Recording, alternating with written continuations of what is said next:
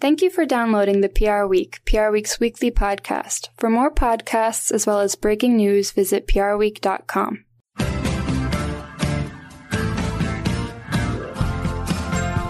Hello and welcome to the PR Week, PR Week's regular weekly roundup of everything that matters in the worlds of PR and communications. My name's Steve Barrett. I'm the editorial director of PR Week, going to guide you gently through another show. We've got a special guest host this week, because Frank Washcook's having a well-deserved vacation. We've got Ewan Larkin with us, who's a PR Week reporter. How you doing, Ewan? I'm very well, Steve. Glad to be here. Calling in from New Jersey and calling in from Chicago, Kathy Krenger, who's the global CCO of Kraft Heinz. Kathy, welcome to the show. How you doing? I'm great. I'm so happy to be here. Thanks for having me. Yeah, good to chat. And we'll get through an interview with Kathy, and then we'll talk about some topical subjects. PR Week's unveiled its 2022 Purpose Awards shortlist prior to our big event in Chicago, actually, in October. So we'll talk about that. We'll talk about Edelman. We always tend to have one topic per podcast about Edelman, and this week's no different. We'll talk about a couple of interesting pieces of work and how they choose whether to work with people or not. Lyft has hired We as their PR AOR. Lots of acronyms there, so we'll talk about that. The Diversity Marketing Consortium, it's added a couple more agencies. Interesting story there. And an interesting story about TikTok stars almost launching a sort of not a boycott, but a people over Prime pledge. So we'll chat about that and maybe some implications around that for influencer marketing. But Kathy, let's start with you. You joined Kraft Heinz last year. It's already over a year. Came from Hyatt Hotels and you joined to be global CCO. You took over from a long-standing incumbent, Michael Mullen, who retired in last August after 23 years. So tell us how it's been. How's that first year been? And how was it joining at such an interesting time? And you know, it's been a tumultuous time for everyone, hasn't it? Yeah. With COVID and everything else. So yeah, how's it been? It's been really great. I will admit, I really underestimated the challenges of starting a new role remotely and virtually. You know, I think as communicators, we're just such people, you know, we want to know who we're talking to and get to know people. And it was hard to do that virtually. So it wasn't a Kraft Heinz thing. It was more a me thing that was an added challenge. But you know, a year in, I feel like this is family, and working in a company that's in the midst of a massive and really incredible transformation has been really exciting.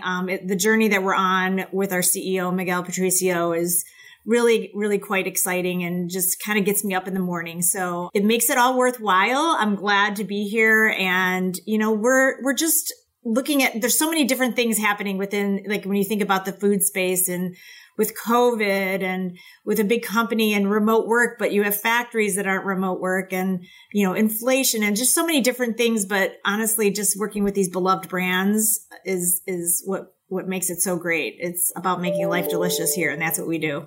Yeah, it's worth remembering that not everyone has the luxury of being able to work from home like we do, and many people have been working throughout, and whether they're essential workers, whether on manufacturing lines, whether they're delivering goods, etc., in the supply chain. So that's a good point. But you talked about you reporting directly into the CEO, which is important, and it almost feels like and we've been talking about this a lot on PR Week, that the comms function has taken on an even more importance over that time. You know, if you think back to March 2020, that it's almost been not a wake-up call for organizations, but the C-suite and the CEO really understands more than ever the importance of great communication, whether that's internal employee engagement, whether that's crisis, whether that's purpose, whether it's healthcare, all of those things. So talk to us about that and how that's played into the business and business transformation, of course, because I think every enterprise is transforming, isn't it, with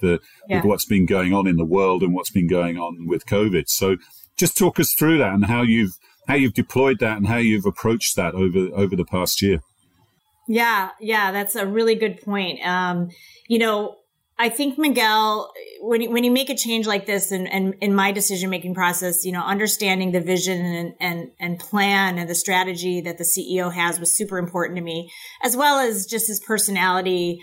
And he comes from a CMO background in his past. And so he understands communications and the power of that, which is a huge win for anybody in a CCO role. That was huge for me. But also, we're a company that really looks at employee engagement in a way that I have almost never seen before, at the level of, measuring it and responding to things. So it's been critically important for communications to play a major role in that piece as well. And, when Miguel came in 2019, before the pandemic, he knew he had to make a lot of changes within the organization and making sure that the right structure was in place, the operating model to help his vision come to life. He waited for communications kind of to be the last piece for his transformation, because he wanted to make sure that all those other bits were kind of right set first. And so that was the huge advantage I think that I had, was I saw the progress that was happening in pretty much every area of the company. And I was able to come in and truly evaluate what was needed from a communication standpoint. And I had knowing that I had the backing and frankly, the encouragement of our CEO was huge. It wasn't as simple as saying, oh, I need all this immediately now, make it happen. But he understood the strategy. He was acutely aware of how important communicating to our employees was and continues to be after having gone through, especially the pandemic. And he was extremely supportive in the fact that he understood we had a lot that needed to be fixed. We had some reputational challenges because we weren't necessarily out there talking about what we were doing and the changes that we were making.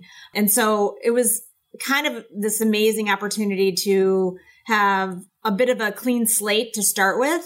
But and I'm sure you've all heard this phrase a million times, but it was truly, building the plane while flying it, because there wasn't a moment of just, okay, take a break and go figure this out. It was like, okay, we have to get going immediately, as well as, we have to transform the communications function itself and look towards the future.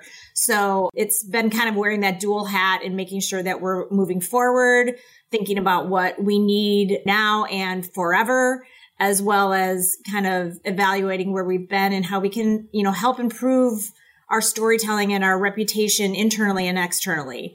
And we have a huge role to play in that. And it's really been quite exciting. And I will say, I still talk to Michael once in a while. He had it off into retirement, rightly so, but he had 20 plus years experience. So there were times where I had little nuanced things where I've reached out to him to get his thoughts, and he's been great. So even texted with him this morning about something. So well, you had a little bit of crossover, didn't you, at the start as well, which was good. So I bet that was good. Yeah, look, you're running a massive food and beverage company. You're going to have things. Well, you've got the Capri Sun recall at the moment. Every food company is going to have things like that. So you've got to react on a dime, like you said. You've got to be agile. You've got to have that mentality that communicators come with. But then you've got those longer term things, putting systems in place, the employee engagement, et cetera, et cetera. What are the one or two things? You also had a bit of a great opportunity, by the sound of it, to build a comms function, not from scratch, but to, really put something in place. So what were the one or two things that really led your thinking around doing that? Yeah, absolutely. I think for me in the very beginning, it was really focusing on the external first. I had a couple of people that had some tenure here still working on internal communications, but we really needed to shift our thinking and tell the positive stories of the company, make sure that our brands were getting the attention that they needed, our corporate brand as well. And in very short order, we were able to turn that tide. We did a reputation study very early on when I got here, just to make sure I didn't make assumptions about what the key topics and messages that were important to our stakeholders were. I thought I knew that, but I wanted to make sure. And so we went out and talked to consumers and customers and employees and analysts, and just really got a good sense of, do we have stories to tell in those spaces? And we did, and we do.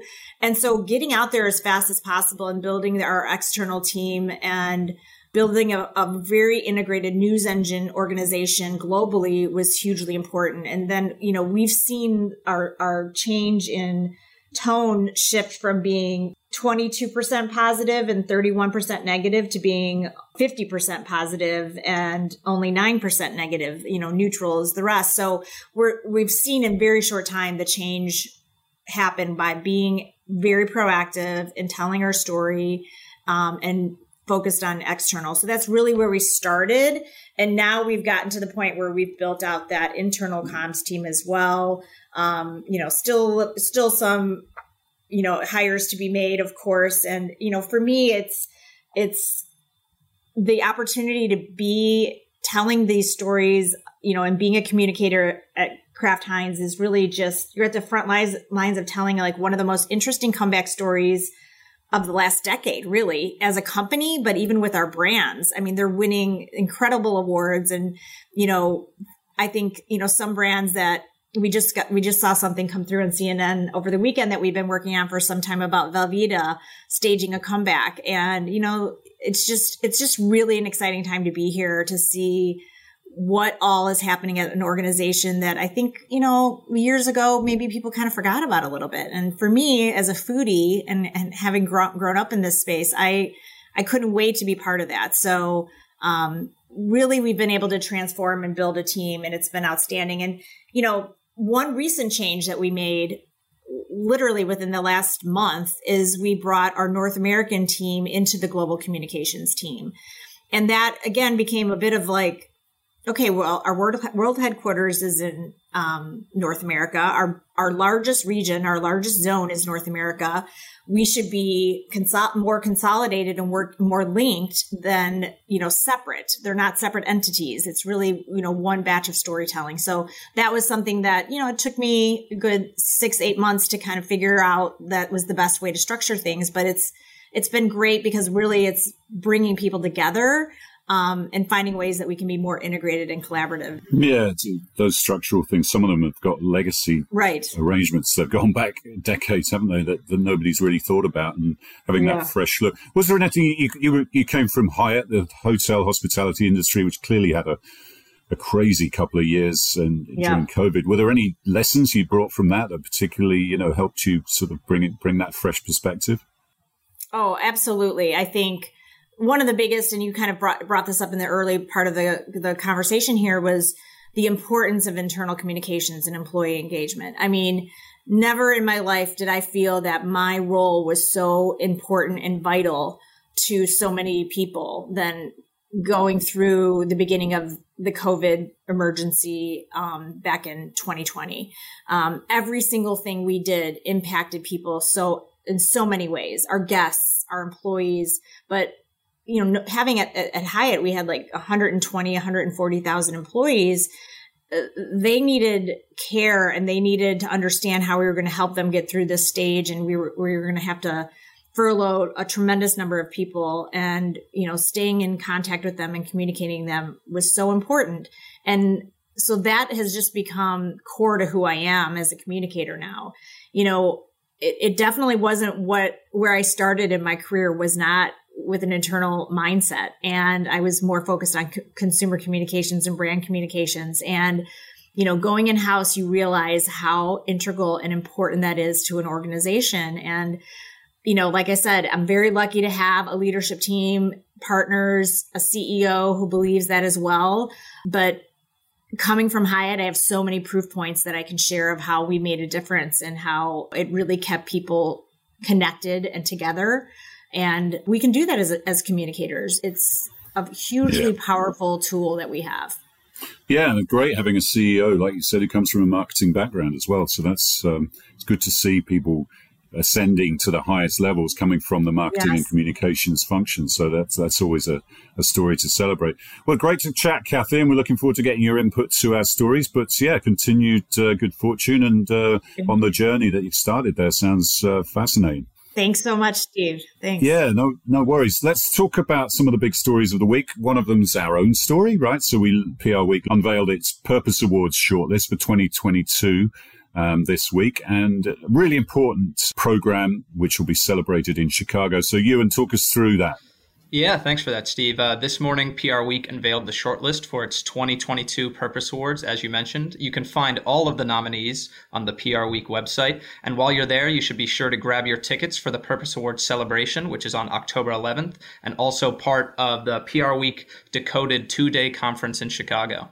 Yeah, so we're coming to Chicago, Kathy, and we're celebrating purpose, and we're also having purpose as the focus of the conference, Purpose Evolved. So talk to us about how you've approached that at Kraft Heinz, because, purpose has been a big topic for the last 5-10 years. And when economic times change or, big geopolitical stuff is happening, maybe it sometimes gets put in the background. But how do you ensure it's authentically at the front of what you're doing and your communications? Yeah, absolutely. Purpose is really core to Kraft Heinz, and it's really about making life delicious for every stakeholder, every group, our consumers, our employees. And I mean, you cannot walk through the halls of this building without knowing what our purpose is and talking about that. I think, we start a lot of our meetings by talking about what's made your day delicious or your week delicious or your life delicious. It's kind of the way we speak and think about how we serve others. And we can make their lives a little bit better with what we produce. So it's not really fallen by the wayside for us. And I think it really connects so much to our ESG efforts as well. So for us, it's kind of the conversation, that we have every single day. We think about our brands through that lens.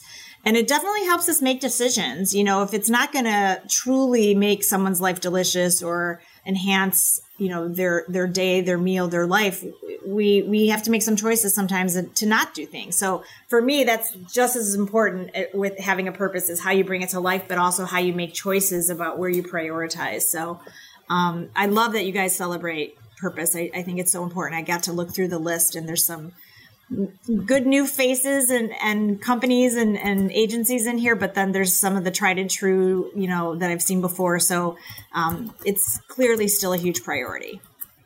Yeah, I like that idea. What made your life delicious? Maybe we should start that, Ewan, and do that in our daily meetings. I guess as Ewan is a fellow Manchester United supporter, so that's not making our life delicious at the moment, is it? And then we had that little spoof with Elon Musk tweeting that he was going to buy the club, which was all one of his funny little jokes. But that's our burden, is it, Ewan, as United fans at the moment? It has not been going well. It hasn't. Yeah, Kathy, you mentioned that. I mean, obviously, every business had to make a statement on Russia, for example. So how did you approach that from a communications point of view? That geopolitical issue is something that every global company had to approach. Yeah, it's definitely a challenging experience. And we have a couple of factories in Russia. And for us, it was very difficult. We really made sure that we weren't importing or exporting any of our products because of the war. And we've been donating to a lot of our partners that we already work with that are on the ground in Ukraine, for example, Rise Against Hunger. And we've done things with the Red Cross. And of course, there's been financial contributions, but there's also been food contributions because we know that is hugely important for people that are being displaced. But at the same time, we have employees that are making products, including baby food, and in the region. And so we need to make sure that they are able to function and have their products being made and being distributed to the people that need them. I think that was another core thing that came through as a company during the pandemic was we can't close during a terrible, hard, difficult time when there are people in need and that need food. And, we feel very strongly about that. And so it's very challenging because I know there are so many, the war is terrible and it's horrific, but, we've really committed to making sure that we're doing the right thing for those that are on the ground that need help and that need food and resources. And we're bringing that to the table and working with our partners to make sure that happens. Yeah, and you've stopped new investments and exports to Russia as well. Yep. So, yeah, it's one of those complex issues. And that really informs the next couple of stories, Ewan, which involves Edelman. So talk about those two stories around Live Golf and Standard Bank Group. Yeah, I'll start with the one about Live Golf as it's more recent, but I should preface it by saying that this was first reported by Politico this week. And it's been uncovered that Edelman's subsidiary United Entertainment Group worked with a marketing agency called Performance 54 to help launch the Live Golf League. Now, an Edelman spokesperson did tell PR Week that Edelman does not have a relationship with Live Golf, only that the United Entertainment Group took on a project a year ago for Performance 54, which concluded in March of this year. The spokesperson added that that project didn't require a filing with the justice. And I think it's also important to mention that Politico also reported last month that Edelman had partnered with Saudi Arabia to help better market the country as a tourism and culture destination. Yeah, it's a topic every agency has to, and every business has to address. Like, what clients do we work with? What parts of the world do we work with? What sort of work do we do? So, and as Edelman's the largest PR firm in the world, they're often the focus of a lot of these stories. You know, it's worth pointing out this weekend there's a massive World Championship boxing fight, Anthony Joshua against Alexander Usyk in Saudi Arabia. And there's a lot of sporting events that happen there. And, there's broadcasters involved, there's many businesses operating there, there's many agencies operating there, but it's all about your core values and sticking to your mission and navigating them and their complex issues. And there was another one this week as well, wasn't there, Ewan, that came up in the media with Edelman and Standard Bank Group? Yeah, there was. An Edelman spokesperson confirmed to PR Week that that agency that relationship between Edelman and Standard Bank Group they've mutually agreed to not extend that relationship beyond December 2022. Due to confidentiality agreements, Edelman couldn't share more details on the split.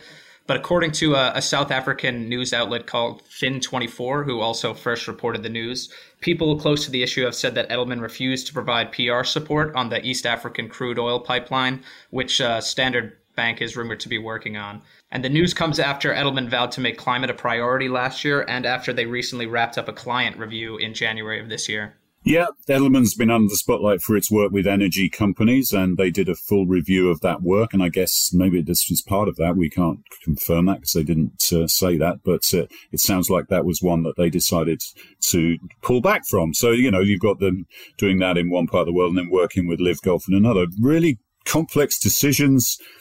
Kathy, you used to work at Edelman. I mean, I'm sure being the biggest in the world had great advantages, but it also means you're under the spotlight, doesn't it? So what's your take on that and how agencies can take a view on what sort of clients to work with and what sort of work to do?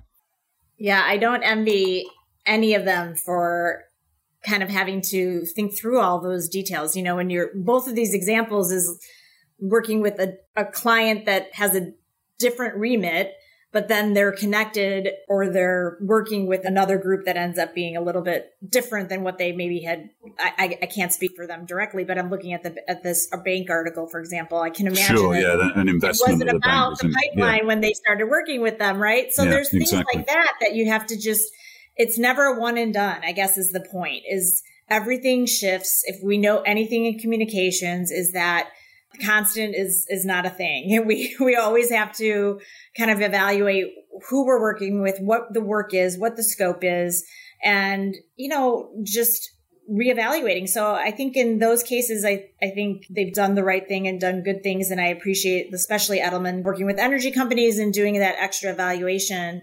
I think it's super important. And it's just like anything you do internally in your company. We're all trying to do what's right by climate and sustainability and environment. And there's so many layers to that. It's not that clean cut, remove all plastics.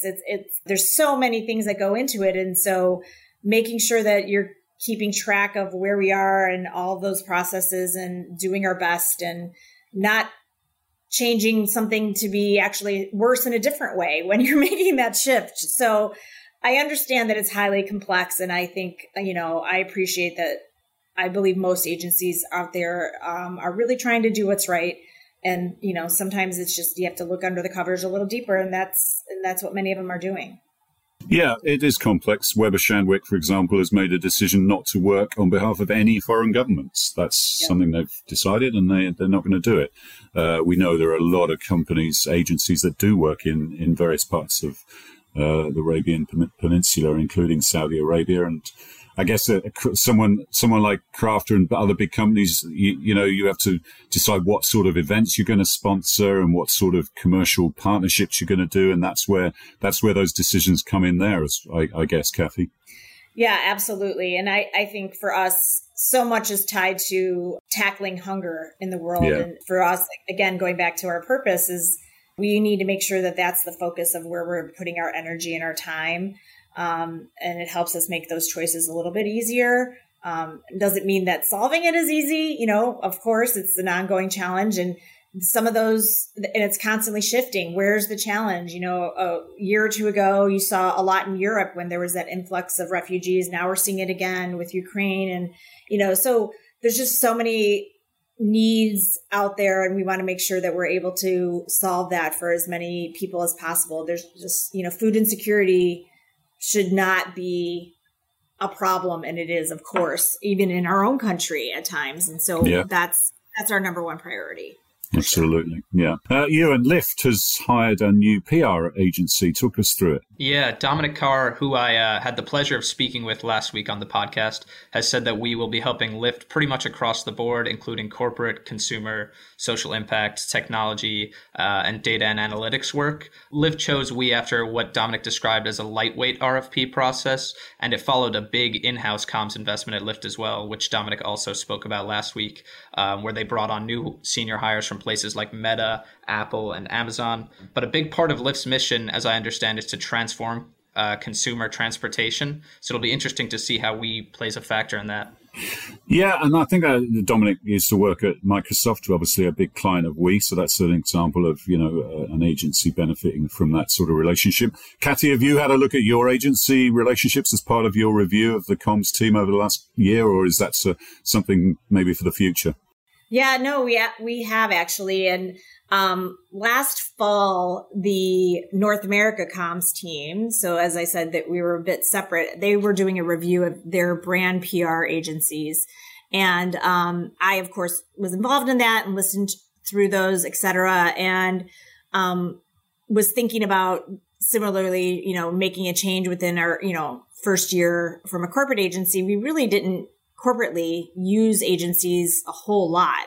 But I, coming from an agency, I see the advantage of having fresh thinking and experts that can really dig in on things when we're so busy just in our business every day. So going through that RFP process with the North America team gave me a new introduction to a number of agencies. And I made the decision, so I guess you could call it a light RFP as well, because we didn't really issue one completely formally. But then we brought in Zeno, probably I think it was March of this year. And I had worked with them at Hyatt, so I have to admit, they had already done great work for me. And then when they went through the RFP process on our brand PR side for North America and did so well, we decided to bring them in for corporate as well. So they're outstanding. They're doing a great job. And I felt instead of going through the entire process and length of time for a full RFP, having listened through the other one for North America just helped me make that decision. Yeah, it's always it's a benefit of experience and having relationships. So, yeah, that's right. Interesting stuff. Another interesting agency-related story, Ewan, is this diversity marketing consortium, which you've written about a couple of times, and they've added 2 more agencies to their roster. Yeah, they have. Inkhouse and Number 29 have joined the Diversity Marketing Consortium, bringing the total number of marketing and communications agencies in the organization to 10, along with venture capital firm Harlem Capital.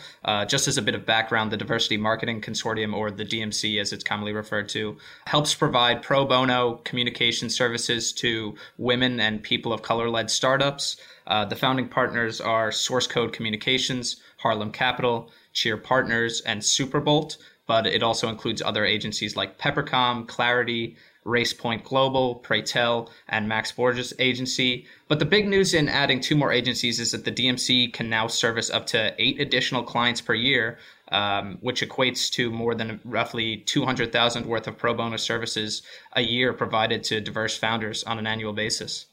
Yeah, I like this, actually. I like this giving back element to this, and I think it's a neat idea, and long may it continue. So, congrats to the agencies who are putting something back in that way.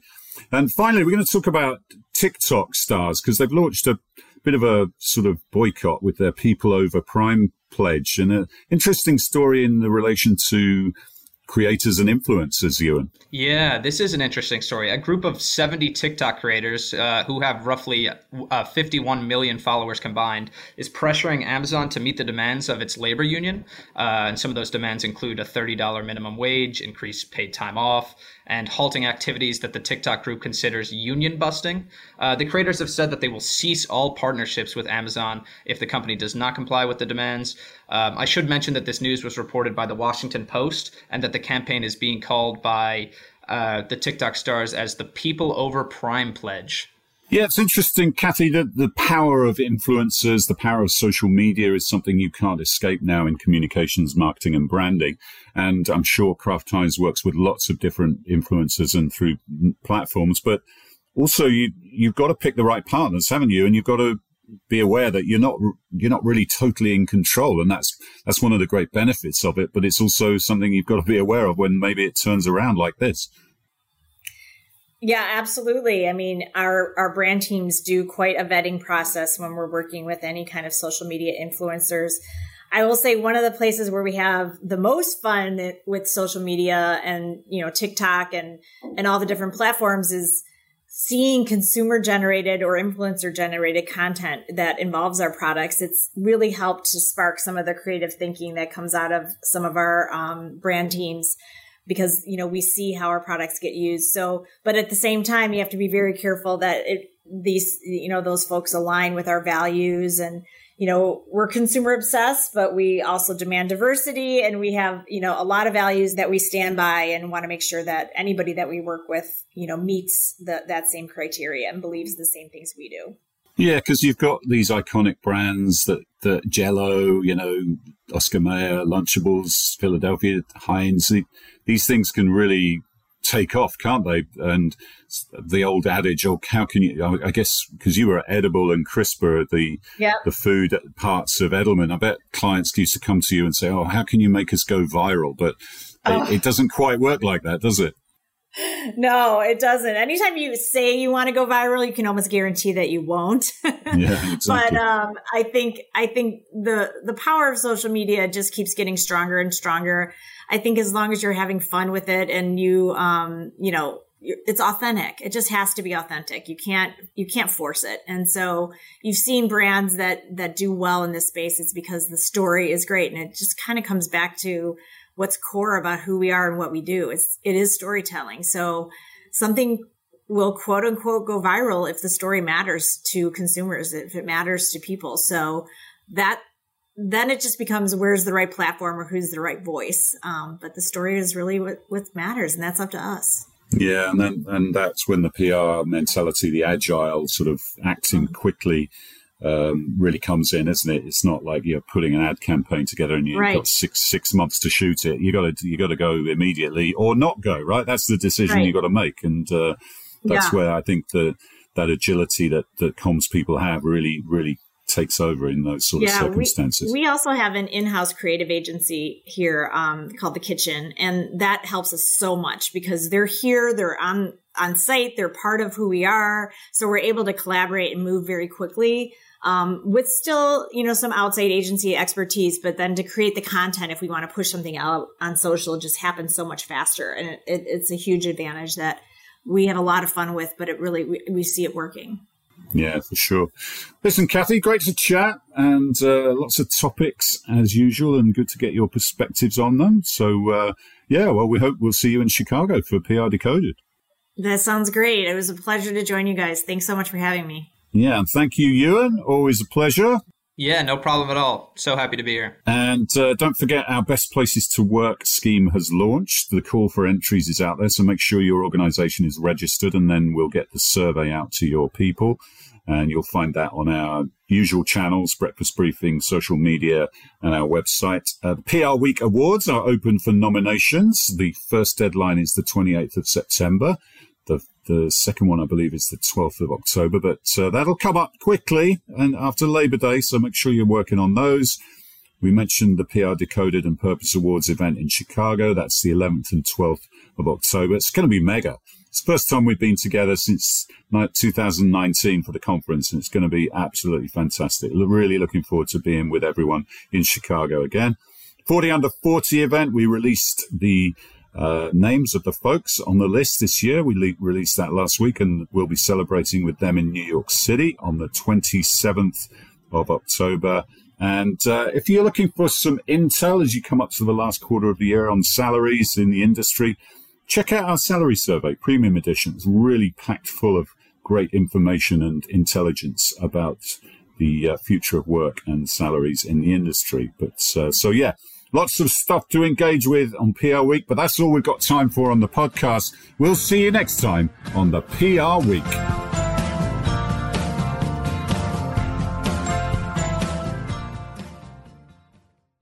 Thank you for listening to this week's episode of the PR Week. To find more episodes, visit prweek.com.